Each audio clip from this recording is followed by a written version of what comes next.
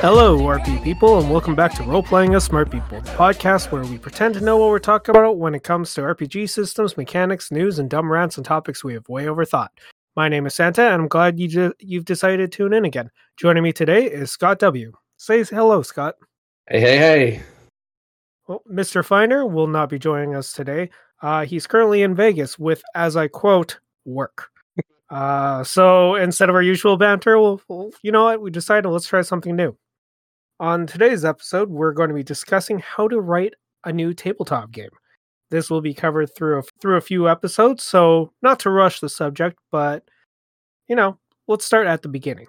So, Scott, for our listeners who may not be familiar with your work, what are some of the projects you've already accomplished? Let's see. So, game-wise, it's a fantasy role-playing game called Oubliette, Sorcery, and Reavers. And we just got out Neon Blood, which is a cyberpunk game using OSR rule set, so Dungeons and Dragons, but twisted a little bit for cyberpunk.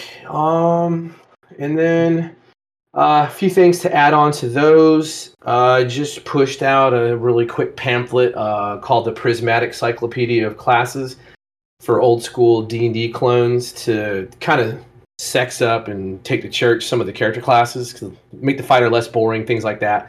Advancement beyond 9th level to make it more interesting and give the player some choices other than just a stagnant stopping point when they hit name level. And I did the narrative chase action deck for Savage Worlds a couple years ago because I thought and I still think the chase rules in Savage Worlds are hot garbage. But it's good to know that there's all of a sudden a Pathfinder chase deck for Savage Worlds, so that's good. I'll take that as a compliment. And what else? I've written. I helped out with the 5th edition Eberron project with Keith Baker, and I'm sure there's something I'm forgetting. But yeah, there kind of is. It's quite an impressive resume if you think about it. Like, you've accomplished all that while also, having a full-time job, having a family, and being able to do those projects. Like, how do you properly even balance like all those things all together? So honestly, it's really like it's one of those. It's like anything, right? Spousal support. My wife gets it. When we met, she knew I was a nerd. Her first introduction, she came into the room I was staying at. So we met in California, and I had back in the day, I was like. I didn't mind it, so I was like, oh, here's all the cool shit that I have. And like above my headboard was a bookshelf, and it was all of my Shadowrun stuff and Palladium and my Dungeons and Dragons stuff.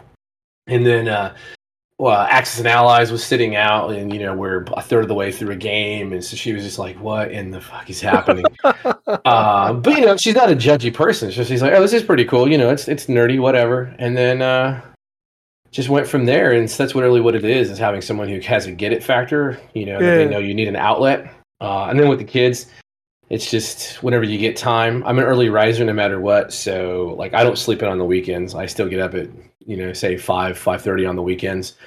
No one else is awake, so that gives me a couple of hours to really solidly jam through some ideas. But yeah, that's it. You take your time when you can. If I go on trips, I used to deploy a lot, and so I'd have my laptop with me, or even taking business trips. Just make notes when I can, jot things down. I keep a deck of index cards with me just in case. Well, now I have my phone, so I'll make quick notes, and I can edit most of the stuff that I do on the fly. So that's it. I mean, oh, nice. Yeah. The wonders of technology. Yeah. Yeah. Yeah. So, on that topic, you were saying, you always keep notes on. What would you say? Like, how do you find inspiration for new ideas? How does it generally come to you? Oh, arrogance. So it's simple things. It's sometimes late. Yeah, so Neon Blood, right? Yeah. Basically, I looked at Shadowrun. I looked at Cyberpunk, even Cyberpunk Red, and it's too complicated. It's just there's still. I hate to say hot garbage because it sounds so mean, but like there are better ways of accomplishing things, and I look at what's wrong with those. The primary concerns that people have, and I think I could do that better, and I think I have an idea of how, and I go to it. And then for Oubliettes and Sorcery and Reavers, so OS&R, that started out as just like anything else, right? There's 15,000 clones of Dungeons and Dragons where everyone just takes the SRD, tweaks it a little bit, and okay, cool. I put my game out. And then I that didn't really work out that way, and it twisted up, and it kind of started to hinge on one central concept. And that's really how I do what I write. Is it's one unique concept, and then I branch out from there and then get the rest of the system to fit in, the rest of the theme to fit in with that. Oh, nice. So you tend to like almost have a very basic idea, and then you just expand it further. For your Oubliettes one, what was that idea that you really kind of expanded to a full game? Spellcasting in Dungeons and Dragons in general is boring as shit, and it doesn't feel special or dangerous. And I wanted to alleviate that, and I wanted to have characters who play spellcasters to feel awesome. And I don't mean just power. I mean, like, I wanted them at the table to have a risk reward. You guys have played with me before, so you know pretty much everything I write is a risk reward concept. Where it may sound cool, but there's going to be something to it that you may not enjoy too much, and on the surface it may seem okay. So for that, and it was also a part of like, look, spellcasters just cast spells and that's it, and then the rolls go on the other side of the coin for the monsters and whatnot. But a fighter, a ranger, and thief, they always have to roll, so there's always a status of failure for those character classes. Whereas casting spells, you're just like, yeah, I cast a spell. So I was like, no, we're going to change that up. We're going to make magic more interesting. And so I came up with the concept of magic being basically, positive, negative, and neutral magic. Yeah. And then those got churchy descriptions. Black magic comes from the what I call the fell, which is the negative plane. Neutral magic comes from the Twilight Realm, or where the elves would dwell naturally, fairies, that kind of thing. Mm-hmm. And then the light, or the purity magic, is kind of grounded in the heavens, or more of almost a divine, but just concentrating on good powers. And essentially, so like magic missile would be in the black magic category because it harms, where healing is a white magic, and illusions might be the gray neutral magic. And so after I had that down, I ran with the idea that, okay, cool, but what makes them different other than I just cast spells? Okay, cool. Well, if you fail to cast a spell, the white magic, you either, you can lose the spell for the day, or you can, take 1 point of damage. Okay, well, black magic, you can, if you fail it, you will lose the spell and you will take damage. And the gray magic is you lose the spell for the day, right? So there's this weird balance. Yeah. And then I was like, okay, well, cool, because I know people were going to cast the spells. So I made black magic easier to cast as a target number than white magic. White magic is more difficult to cast because it's more pure of heart, pure of soul, pure of spirit. And you're tapping into a different category. And I went that route with it and really just drilled down into that and got the spells aligned. And that was pretty much it. And the first quote I have from the initial play tests, and we turned it down a little bit, was a buddy of mine was running it for his local group, and the quote was like, "Whoever wrote this game fucking hates spellcasters." Just because you made it so punishing. That's the thing. It's not really punishing. You don't have a lot of hit points, but it's also an offset. I don't know if you have the game from playing with me or not, but like that's a game I also included. So every spellcaster, there's only one spellcaster class. It's the mage, but they all start with a focus, right? So I have focus, fetishes, talismans, spell components, and that shit all matters too. And that's part of that broader system of my design. Is I wanted everything that a mage would have on them to matter. So even a material component in D&D doesn't mean anything. Who cares? It's a trapping, and it's dumb, and it's a way of bogging you down. Most DMs don't even use them, but in my system, they actually can matter, and so you can offset some of what's happening based on these fetishes, and they only have certain uses, and some of them are tied to one spell, some are tied to one effect of a spell, and it's a fun little meta game that you get to play as a spellcaster with your character, knowing what you can do, and then saying, hey, I'm down to a couple of hit points, but we're in a lot of trouble. Do I need to cast this spell, this arcane bolt? Well, yeah, let's just try it. And if I go down, I go down. And that's the thing. So yeah, I believe in choices. And that the statements, they weren't really understanding of like, okay, well, because it sounds harsh. It's like, well, you said the mages are going to take damage. Yeah, but the fighters and the thieves are in combat. They're just in the same amount of danger, right? Mm-hmm. It's just theirs is more internal while theirs is more external. Exactly, right. And they're probably facing worse odds because they're fighting multiple combatants and having to deal with that kind of shit. Whereas you're just juggling a spell or two here or there and trying to figure out what's going on. So and once people have it explained, or once people see it in action, it becomes pretty significant. And then also you can also get around the damage you're being dealt if you have, sacrifices and willing supplicants and shit like that. So it can be pretty dark. It's interesting, and I think you did send me your the Oubliettes game. It was on my old phone before I actually used the backup storage thing, so I think it's MIA right now, lost in the broken screen. I'll set you up a folder on my Dropbox. Nice.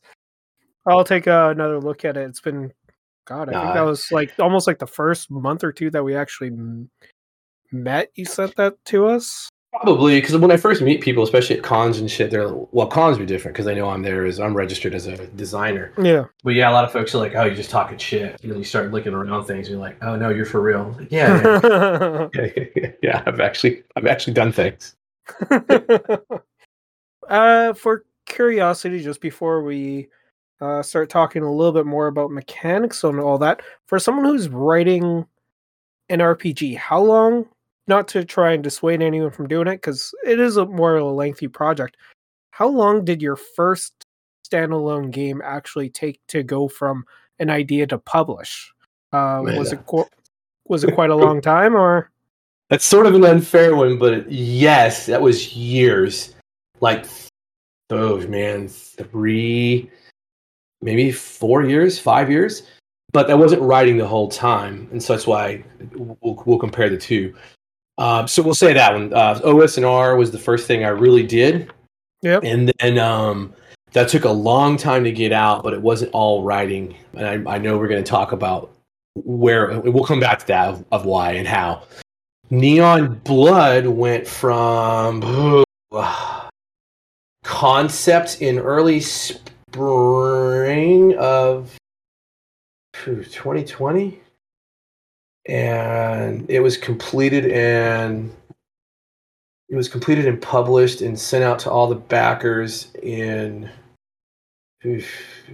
February of 21. Was it? No, maybe I'm wrong. I just got the book in what? Yeah, when did you see this? See, man, my timeline is all worked up in my head now because I'm still living on like last year's. Yeah, because I'm trying. I think your Kickstarter for that came out in like May.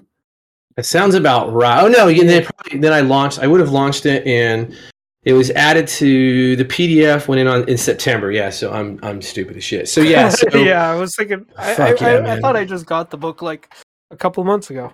Yeah, no. So the Kickstarter, I would have launched early spring, and then the book was delivered in September, which was I think ahead by a month. I always try to get things out early. People deserve it. It's their money. And just because you said that was quite off and on, so again, these are projects that sometimes take years, especially when you were working on other things. When you were more focused on, how long do you think it actually came for Neon Blood? Okay, so Neon Blood, I launched it in January, and that means January to September is when I was hardline designing, committed to it. Yeah. And I was testing Neon Blood. So that was 21. I was testing Neon Blood in like summer of 20 with my local group, and they ran through the first few instances, and mostly testing out like the key components that I didn't like about other games.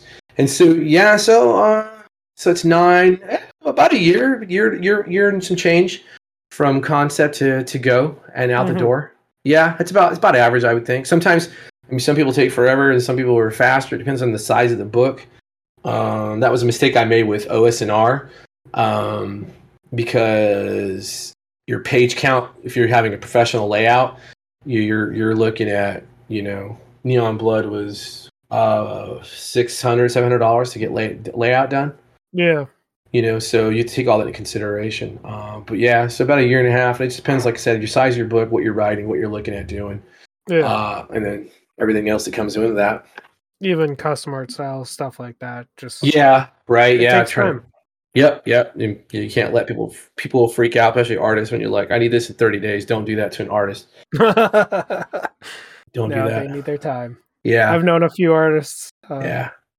They'll be done when they're done. And man. Appreciate it if you don't push. They appreciate it, and you'll end up with better work if you don't push them. Yeah, and answer their questions because they actually want to give you something that you want to be proud of. Yeah. You know, like the kid who did the art for in Neon Blood, the art that is in the gear cage of the dude standing there on the street corner at the kiosk buying guns. Yeah. Probably one of my favorite pieces. I just saw this kid and I contacted him out of the blue and was like, hey, here's my nerd credentials. Are you willing to do something like this? And I mean, he asked 1,000 questions, but he's a solid fucking artist. And I started looking through his Insta and it was just like, dude, wait a minute. You're doing all this art, but he's using live action models and how he accomplishes it. And I was just blown away. So I told him, That's yeah. Yeah, so all these pictures are real. It's like, this is amazing. Holy shit. That's dope. So you have an idea, a brand new idea. Mm-hmm. What would be your first course of action to actually get you started? Ooh, so make the notes around that one core concept. I'm not talking like narrative, you know, don't do the stupid world book of how long the elves have been around. No one gives a shit about that. That's a big secret that comes later. Yeah. But you want to look at like that one concept and kind of make those notes and think about it in your head. Sit down at a table with dice and, you know, minis if you have to, and go from there. And you can start building out of how that affects. That one idea is going to affect the rest of your system because, you know, if you're not just sitting down saying, oh, I'm just gonna do another Dungeons and Dragons basic set. All right, no one gives a shit about that, right? So that's already done for you. But if you have these core concepts and you're like, okay, cool, this is what I want to do. Like, so in Neon Blood started with the initiative. And I know you've played Neon Blood and people have played Neon Blood. So if you haven't, in Neon Blood, my core idea was gunfights and hacking need to take place simultaneously and be just as fun and just as fast for both sides of the table. And no game has accomplished that. Hacking is still fucking boring in Cyberpunk. It's still slow. Shadowrun, it's boring as all shit, right? It's too much going on. So how do you streamline that? And how do you make a two-way range that also lets you function as a hacker that is helping the team out, no shit, and or getting data? And so that's where I was like, okay, cool. What if I had initiative and you roll it, and you roll, and you could take that initiative number, and it's not just, I rolled a 15, so I'm only going at 15. What if I said, you get to divide that total up into a certain number of option segments. You can't repeat a number, and you can't go past what your initial total was. And it sounds complicated at first until you play it like the first round, and then you see the lights go on with everybody. Everyone's like, oh shit, this is awesome. And then, because part of that concept was, again, give and take. Awesome, you can take 5 actions per round. But is that the smartest thing that you can do? As a gunfighter, maybe not. You may want to concentrate on something else while the hacker really likely needs to go as fast as possible, as many times as possible to get through a system. Unless there's an enemy combatant hacker who's shutting down your team's cybernetics, and then you're going to want to go before anyone else to stop that, wait for your next turn, and get back on the path. And so I wanted to have that, and that entire game is written around that one concept of initiative needs to be a give and take and a gambling affair, and it needs to be the most important piece that happens at the table for you in combat. And it's where your party starts discussing, we're in trouble and we need help. So that's really the advice. Get that core concept down, make as many notes as possible, play with it, shoot holes in it, find out where it's going to be boring, where it's too complicated, too cumbersome, and you'll be fine. And from there, you'll start seeing how that concept feeds into everything else. Well, I remember when we're playing the starter quest of when essentially the game came out. And we were playing with your friends, and I think it was Me Finder and the other guy who used to be in our group.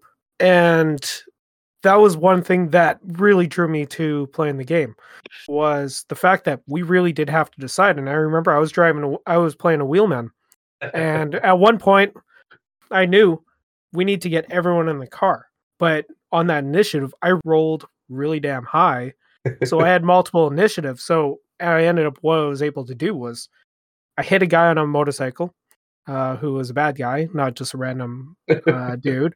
And then since I split up my initiative, I picked also the last initiative. So everyone was able to hop in the car and just drive out. And I remember that mechanic. I was like, this is a lot of fun. It's good. And it's not slow. When you first hear it, it also feels like it's going to be slow, but it's really not. It's very fast at the table, I would say. and you've played it, so I don't know if you feel it's faster or No, not. it was really quick. The only thing that slowed us down is we're on roll 20, so we're trying to figure out Yes. how to do that with the cards. Yeah. God, that was such a pain in the ass. Although Finder is making sure that never happens again. Bless his Yeah, heart.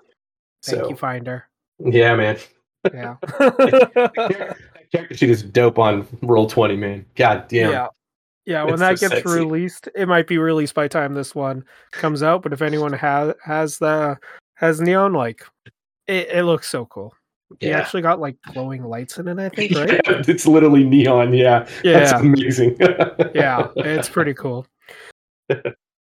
So when someone's writing an RPG, what do you think they should focus on more initially? Do you think they should try and focus on the mechanics more or actually the theme more to start out with? uh, so I would say it's more heavily weighed towards mechanics, Yeah.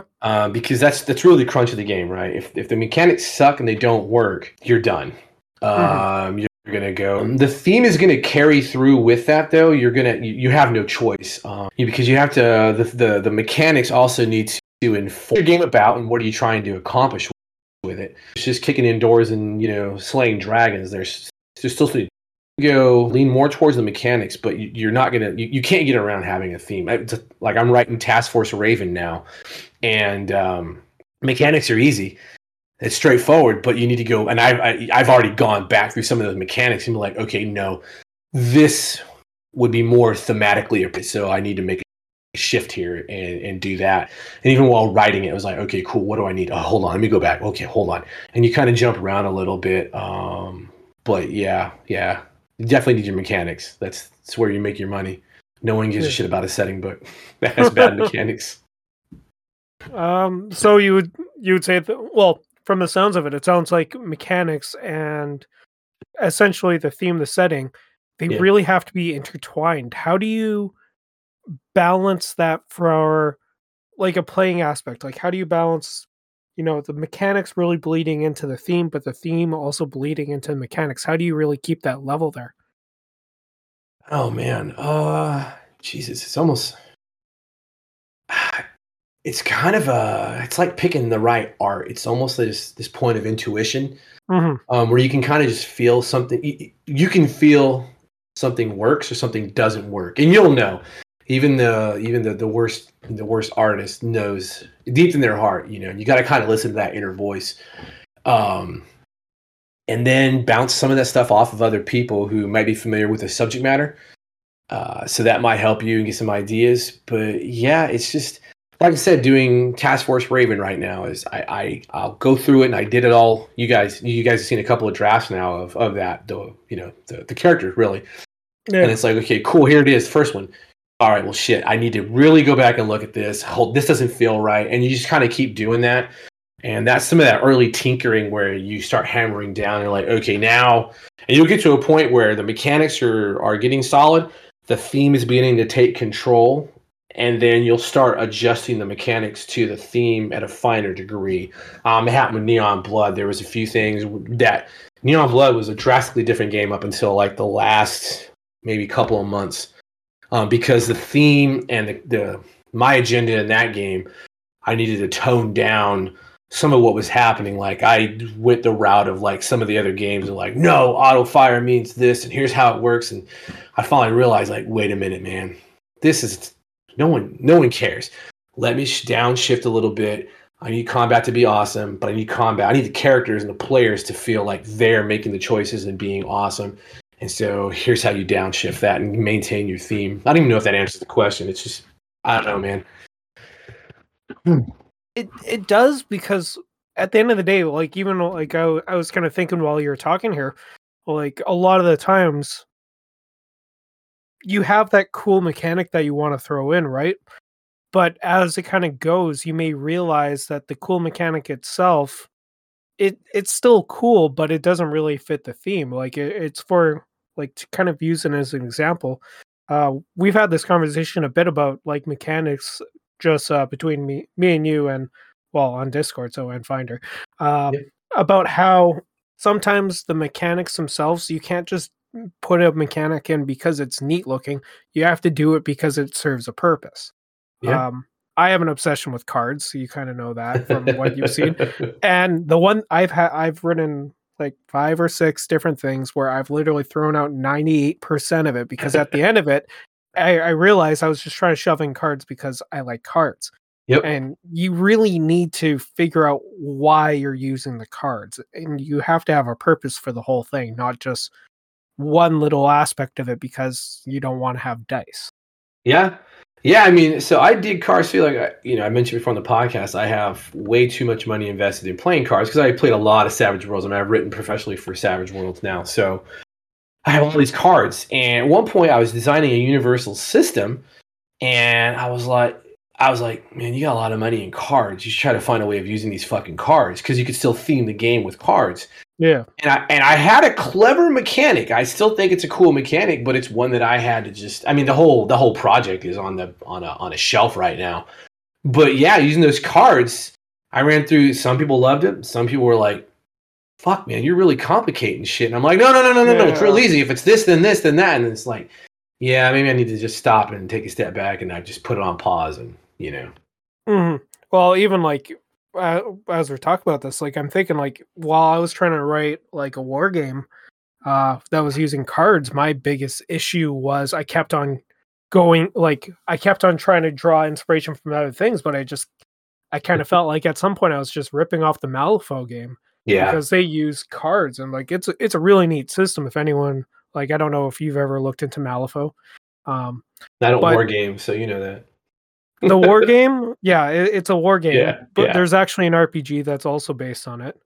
But yeah, that's right. Yeah, really neat system. Also uses cards, but I kept on just like borrowing from that, and at the end of it, I was like, this is just not working how I thought. Like, there's some of my stuff in here, but it's just not working out as it is.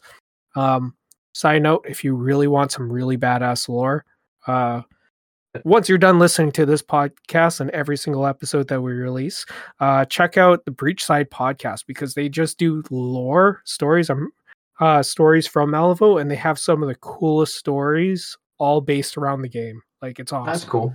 Very cool. But anyways, back to self-promotion. No, it's not self-promotion. This is ostensibly to help folks who are just. I meant self-promotion as in for our podcast. We talk about ours, not trying to tell people to listen to another one. Whatever. I got a whole list of podcasts people should listen to. Oh God. Yeah. But yeah. So while you're kind of writing, how do you keep yourself immersed in the setting through the whole thing? Because it's very easy to kind of burn out on the same kind of setting, I would say. Oh man, yeah. This is where we go back to having a cool ass wife who understands. So when I'm writing, so like Neon Blood, right? I watch cyberpunk movies. I did cyberpunk audiobooks, cyberpunk art, dubstep music, which dubstep's not really in the game because I have a Gen Zer in the house, and she introduced me to a whole different genre of music because I was Googling some shit one night, and she's like, "Oh yeah, try this." And in Neon Blood, that became the theme music for the entire game because of my 25-year-old. It's not dubstep. No, it's basically it's trap metal, a whole different side topic. But it's this. So I do that. In all these movies, and my wife is cool because she was like, she'll even ask me, like, even for the game we're running, the fantasy game now. She's like, "Oh well, do you want to watch a fantasy movie, or you want to watch something that won't mess you up? Like we finished off The Expanse, we're watching that." And she's like, "Well, are you sure? Sure you're watching The Expanse isn't going to kind of screw you up for kind of focusing on the fantasy stuff?" And I was like, "No, it's cool. I'm not really writing anything, so this is fine." But yeah, it's how I did for Neon Blood. I mean, it was, and yeah, I don't know. Can you burn out? It depends. So I guess that's a big point. Is you actually have to give a shit. You actually have to like the topic. You can't just. Like, I've been a cyberpunk nerd since I was a wee tiny kid. Yeah. That's just my jam. I love the idea. I love the genre. I love the dystopian future. I love seeing it playing out in real time in 2020, 2021, and 2022 now. Slightly terrifying. But you have to actually like the genre that you're writing for, and you can't just look at this as a money-making prospect because it's not going to happen. you really got to give a shit. And so when I'm immersed in like all the cyberpunk stuff, it was just awesome to me because I'm like, fuck yeah, man. I mean, I went and bought, I had the video games, just Jesus, everything. I even have the, where is she? There she is. I have one of the little Funko Pops. I'm not really into that shit, but I bought the female V from the Cyberpunk video game. So I have her. I have the Cyberpunk 2077 Xbox. My trauma center. Sorry about that, by the way. What, the game? Yeah, it came out pretty busted at launch. Oh, it's a hot mess, but I still finished it. Just because it's just there, and I'm like, I'm in a cyberpunk world, and if I needed to take a break from writing, I'm like, okay, let me recharge myself. It's 4:30 in the morning. I'm gonna play a couple of missions. I'm gonna re-energize myself. But yeah, that's kind of how it is. You have to immerse yourself in the topic. That's my advice for being a great game master. Is you also, you can't go watch a bunch of like weird rom-coms and then try to run like a fucking grimdark mork board. That's just not gonna do well for you. Try to get your immersion in when you can. No, that's a fair point. Maybe that's why I keep on hopping from game to game, because I tend to just I'm a little bit of a scatterbrain. I know it it happens. I love just like, I never like sticking to one thing for too long. I like hopping from system to system. I like reading different kind of genres.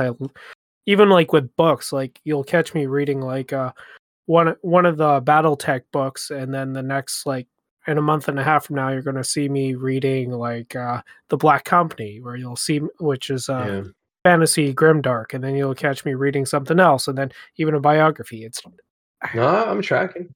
I like variations, and I have trouble sticking to one kind of setting. Yeah, man, if you're trying to write something, it's super helpful. It really is. And I know there are some people who, like some of the novelists, don't like doing it because they're like, oh, what am I going to steal from that project? And I think people need to stop looking at it like that, because it's not stealing. You're drawing inspiration. Yeah. Or you're seeing where they went wrong or what you didn't like about it. Like, well, here's what I would have done with that. And I think that's really helpful for people. But yeah, jumping around, it's tough, man. I like, fantasy is my jam. I grew up playing D&D and shit, but you just got to force yourself. And there's some times when I'm like, oh, I'll make a compromise and I'll watch like, Star Wars. So I still have space wizards and, space dragon monsters and shit with laser swords and all that jazz. And I still kind of get it in me. If I'm doing a heist, I'll watch Firefly because I love Firefly and it allows me to do some things. Or if I'm doing like a Weird West kind of thing, I'd be like, oh, let me watch Firefly and just imagine if it was real weird, Just keep on. Pretty much just watch Firefly. Yeah, like what if Inara had, cast spells? Yeah. See, and like this is why I like chatting with you on this stuff, because there's so many times where you're just like, hey, what do you think about this idea? And like you'll like say this random thing, and then all of a sudden I get something stuck in my head, and I'll write out like this 2-page document, and I'll send it to you. I'm like, hey, what do you think of this? And then I'll never touch it again. No, that's the thing, man. I mean, we have our one project that we need to work on. Oh, yes. I to be honest, I kind of you kind of forgot. With all the stuff kind of going on with figuring out, I'll start working on it again. Well, it's fine. So and also I'm looking at the system, and you've seen the system that I'm working on for cross genre stuff, and I think that will fit very well. Probably even better than some of the genres that it's attached to right now. Yeah, and like what?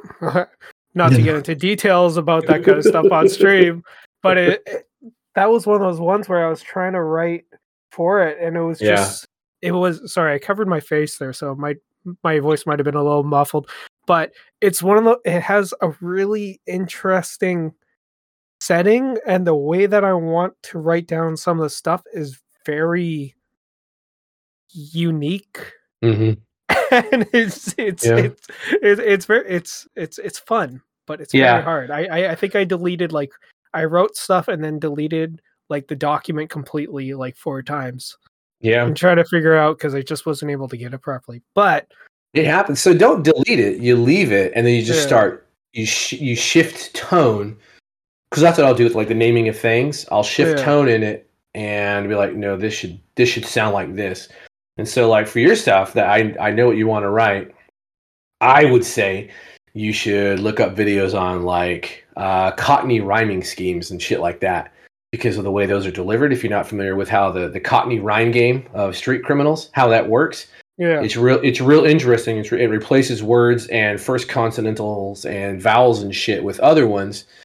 But if you're born into that, you understand it. And I think that level of slang speak could be manipulated for what we're trying to capture with the project. You'll have to send me I'll send you some stuff. Send me some stuff. All right. Yeah, I got Mondays off now, and I'm planning to do that just as a work day without having to go to my 9 to 5. Oh, yeah, 9 to 5 job. There you go. Yeah. But okay, so actually this kind of bleeds into it, because how important do you think it is in figuring out what system you want to use initially? Man. Okay, so that is vital. Even if you're going to make up a system, especially if you're making up a system, like the system I'm playing with now, today I found a couple of flaws, and I was just like, how do I overcome this? Okay, I need to address this. So if you're writing you can't copyright game mechanics. You can only copyright the words that go around those mechanics. That's a little free lesson for everyone. Gary Gygax and them found that shit out the hard way, and it's just the reality. You can borrow heavily from a mechanical side set. So that's why shit like Zweihander copies Warhammer, right? You can't do anything about the mechanic side of the house. So, but you have to. When it comes to that system, it needs to be a system that you see potential for, right? Can it do more? Can you push it? Can you stretch it? Or is it just a system that you're very familiar with and you want to design like a genre that you don't see represented in that? Like OSR doesn't really have cyberpunk. They have Mirrored Shade. Mirrored Shades is a Black Hack offshoot. Great game. Cyberpunk, very rules light, like 20 pages or some shit. Mm-hmm. I own it. It's a great system, but that's like really the only one that's OSR oriented. There might be a couple more, but I don't really chalk them up there. And so for me, that was an opportunity to be like, well, shit, I want to write Cyberpunk, and I like OSR. I like the D&D skill set. It makes sense, and millions of people understand strength, intelligence, wisdom, and all that shit. So let's use that because it all makes sense. But put your twists on it, your spins on it, and some of I can't talk. Some of the twists and spins I use, people get irritated, but it is what it is. As long as you can explain it and it makes sense, and it can make sense to you mechanically. Yeah. But yeah, and if you're designing your own system, that's really, and I'm going through that now. This is the second go around with designing my own system. The first one I designed I was asked. I see your video. It was a game group I had locally in Maryland, and it was like, I understand what you're going for, but why don't I just play this other game that this is similar to? Right? So that project got shelved. That was the one using the cards and shit too. And no, it wasn't just like Savage Worlds, but there was a feeling of familiarity that the group actually had. And so I was like, that's a good point. I need to come back to that. I just haven't gotten back to it yet. But like in the new one, it's just I have this idea of like, how do you make a really fun, really fast, very simple setting or system that anyone can play from kids on up, and you don't need a lot to get it done, but your characters are highly customizable, and so that's where we are with that. And so it's super important that you pick the right system and you understand what you're doing. Mechanics, I don't think there's a lot of math to it. Not for me, there's not, because I hate math. So I don't look at odds. I just look at how things would pan out to be fair. And that's where your mechanics. And if the system you're in your head or the systems you're writing for can handle it, a -2, -2, +2 is a good baseline. Does that hold water? Neon Blood, that's a fair treatment. That's half of being trained in a skill set. So you kind of know it works. Advantage, disadvantage. Take advantage. Take those mechanics are amazing. People poo-poo them and say they're a cheater's way out of doing. Nobody wants to sit at the table and do -8 +5 -11 +2 × 1. No one gives a shit about that. I know people are going to disagree with that, but no one does. Your players do not want to sit and do this high range calculus and algebra and shit at the table. They just want to know, is the skill hard or super hard? Is it easy or really easy based on what I'm trying to do with my character is? So go with that when you're looking at systems and what you want to do with them. Hopefully that answers that part one. Oh, that does. And the second part, actually, it was do certain themes seem to work better with certain types of systems? Oh, yeah. I don't know. Maybe. Maybe. I don't know. I think I proved that you could write a solid cyberpunk game in using Dungeons and Dragons as a template, right?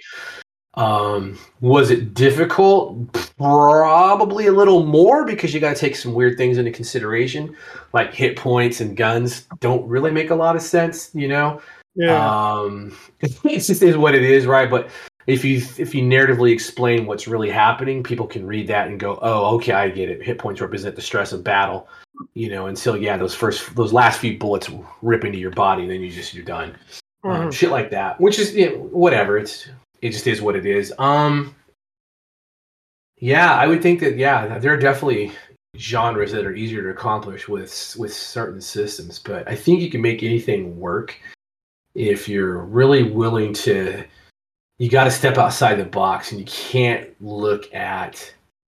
You can't really make Dungeons and Dragons 5th edition and just give them, you can do it, but it's not going to be as genuine if I'm going to put a gun in the character's hand. Okay, cool story, but that's not really what, that's just such a low level of effort. I was almost going to say some shit, and then I just realized I was like, oh my God, that's a really good idea. we put that in my back pocket. Nice. I think it also may come down to like the goal of the game. Like listening to talk, I was just thinking, like going back to our second episode, the simulation and playability. Like if you want a high degree of simulation, you're going to have more kind of like crunchy kind of math in it, just because. Yeah. Like Shadowrun, like some people swear by that game. They love that game, no matter how crunchy it is. That system for them is absolutely perfect for that. Yeah. I think also if you prefer more of a classless style game, you're going to have a little bit more crunch to it. Like even like our favorite system just between the group is Savage Worlds. That's one we all met on. And although it's a very simple game to play, if you look at the character creation, there's a lot more. Like it's a character creation crunch. Like they have more of a it's more on the player's end initially. Once the game actually starts going, you don't really have many of those things, but you do have a lot more, I guess, build time when it comes to characters. You can't just like pop one off like Morkborg, where you can do 5 minutes and here you go. What's his name? I don't know. He's probably going to die. Who cares? Well, so that's the thing, right? And that kind of goes back to what we've been talking about. Is if you look at Morkborg, you're looking at what kind of game you want to design. No, Wizards did a survey, and the average campaign, when a group of people sit down at a table, whether virtual or physical, they found out the average number of sessions played by those people with those same characters is about 6. Yeah. And that's it. So these long campaigns, those are actually anomalies when you go from 1st to 10th level or 1st to 20th level. Those are actual anomalies. Yeah. Chance of you having a Matt Mercer campaign, probably pretty slim. Right, because your players aren't getting paid to sit there at that table, week after week. And it just is what it is. And there are some campaigns, but they did find out, and that they have a broad survey, that they did. And so you look at a game like Morkborg. Morkborg isn't designed for more than a few sessions at most, and then you're done. You're gonna die. Yeah, you're gonna give up, and you're gonna and your characters are gonna change, and it is what it is. Now, do you have the same story running? Hell, I don't know. Maybe the GM is like that, but as soon as you start changing characters, man, that alters the whole perception of how the game plays out. Oh, totally. But and it is tough. But you're not wrong. You look at a game like Vampire the Masquerade. Super easy to play, really. Super simple game. Oh yeah. But character creation is not really super simple. There's a lot of shit in there. And that's not everyone's like cup of tea. Like as you know, for me, I actually like crunchy character designs. I love being able to take those rules and see what I can do, and it helps me come up with ideas and everything like that. Yep. But I'm that's me. Like, if you talk to someone else, like, if you were asked to make a character in that, you'd probably just end up, not I'd playing. look it up on the internet or do a random generator online. I'm not even gonna lie to you. Oh, I don't have any interest in that degree of information for a character. I just want to play the game and hear the story. oh, totally. Even one of the games I've backed recently, New Edo, to me, it looks super fun. I love the character creation. The rules themselves look super light, but like, I know I would never be able to get you to play that. I would play it. I'm not gonna lie to you. Yeah, I would play. It's not that big of a deal. You'd run it. Oh, then I would have to run it then. But yeah, it's not bad. I mean, shit. I ran Cyberpunk Red for God's sakes, and I absolutely cannot stand the Cyberpunk games because it's so fucking complicated. But yeah, and then like with your kind of keeping on the theme of you're looking at mechanics, you're looking at themes, and you're looking at like the trick mechanic. The Dragon Age role-playing game, right? So the AGE system or the Age system from Green Ronin, right? So they have a thing in there where if you roll doubles, then those mean you get these points and you can do these cool little tricks in combat or now outside of in social combat and all that shit. Well, those are great. Well, one of the tricks is like I'm going to spend points to trip my opponent. Okay, cool story. But that also means by design you can't trip your opponent unless you roll those points, right? Yeah. And so to me that removes player agency from the game because now you have to roll the doubles. And I'm just like, at first I really thought it was a cool system, and then when you start playing you're like, oh shit, yeah, no, you gotta wait, you can't just do that. Well, I want to push him back. Well, that's also a special move, so I'm sorry. So what may seem like a great idea at first can kind of start to shit around, fall apart around you. Yeah, and it all comes down to the fact that some ideas don't work. So yeah, kind of keeping on that same thing. Mm-hmm. When you're writing a system and you already kind of go and you have one of those mental roadblocks where it's like you're all of a sudden like thinking, my God, I got to redo a bunch of this stuff because it's just not working with how it is. How do you keep yourself motivated in order to push through those so that you're able to, I guess, continue on? Oh, so this goes back to when I said we would put a pin in OSNR and why it took years to design, right?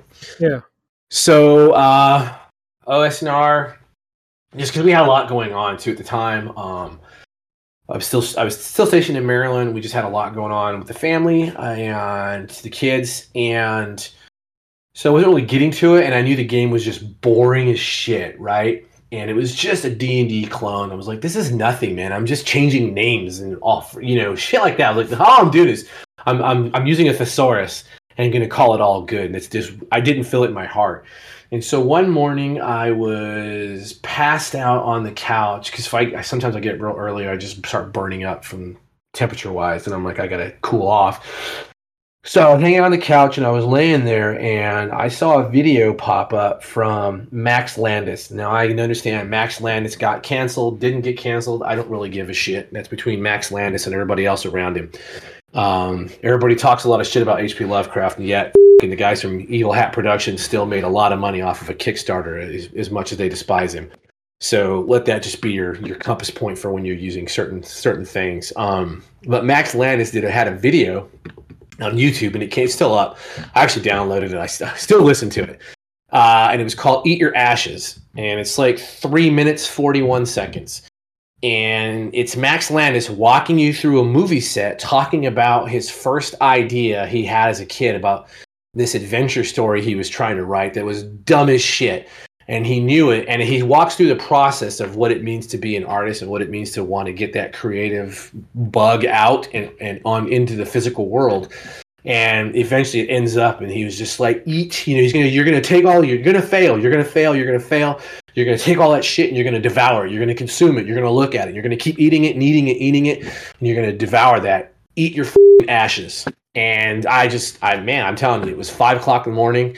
I sat up and I went into the table and I opened my laptop and I started hammering out what became OSNR. And I finished that game in less than a year at that point.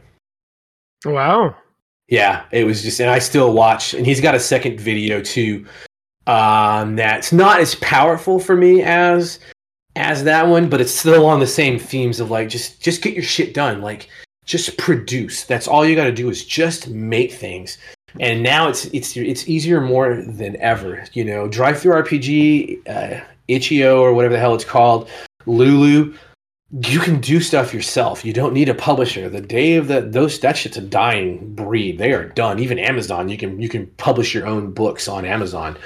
And so just it's so easy, but you have to produce, you have to do it. And when you start getting a roadblock and you start feeling like I can't do this, yeah, man, you got to find that point. And for me, it's watching Max Landis run around a movie set like a crazy person, screaming about, devouring, pages of manuscript, metaphorically, and having dumbass ideas. And, you finally get to a point where you're still putting things out into the universe, and it just happens. No, that's definitely true. And speaking of Amazon, we're on Amazon Music. All right. Yeah, figure I'd throw that one in there while we're talking about Amazon. There you go. No, it's all good, man. So I think this will be the last question of the night. It's a nice easy one, maybe. But when do you decide to talk more openly about your project that you're working on? And what are the risks of maybe opening up too early? Oh, yeah. I don't know, man. I know everyone suffers through that because you're writing shit. You're like, I need to play test this. But like with you guys, we game once a week, and I'm like, I can't just stop games and be like, hey, by the way, now we're not doing this anymore. Now we're going to try this for a one shot. But you guys have been pretty good about one shotting for me when we weren't doing totally. shit. You tell us you want to try it, and we say yes. but yeah, there's that reality because like right now I could go on Roll20 and Reddit and everything else and say, hey, I'm working on this project. Would someone like to play test it? And I've done that, but it just thankfully it all usually falls through because there's that bit of trepidation where you're just like, what's to stop someone from recording this or looking at the shit I give them, the handouts. Even if you just start small with like, here's your pre-generated character, I'll tell you what that character sheet means and what those are for. Yeah. And then we'll go through the game. There's still that, there's always that bit in your back of your head, which is ridiculous to be honest. Is like, oh, what if they take this and steal it? And do what?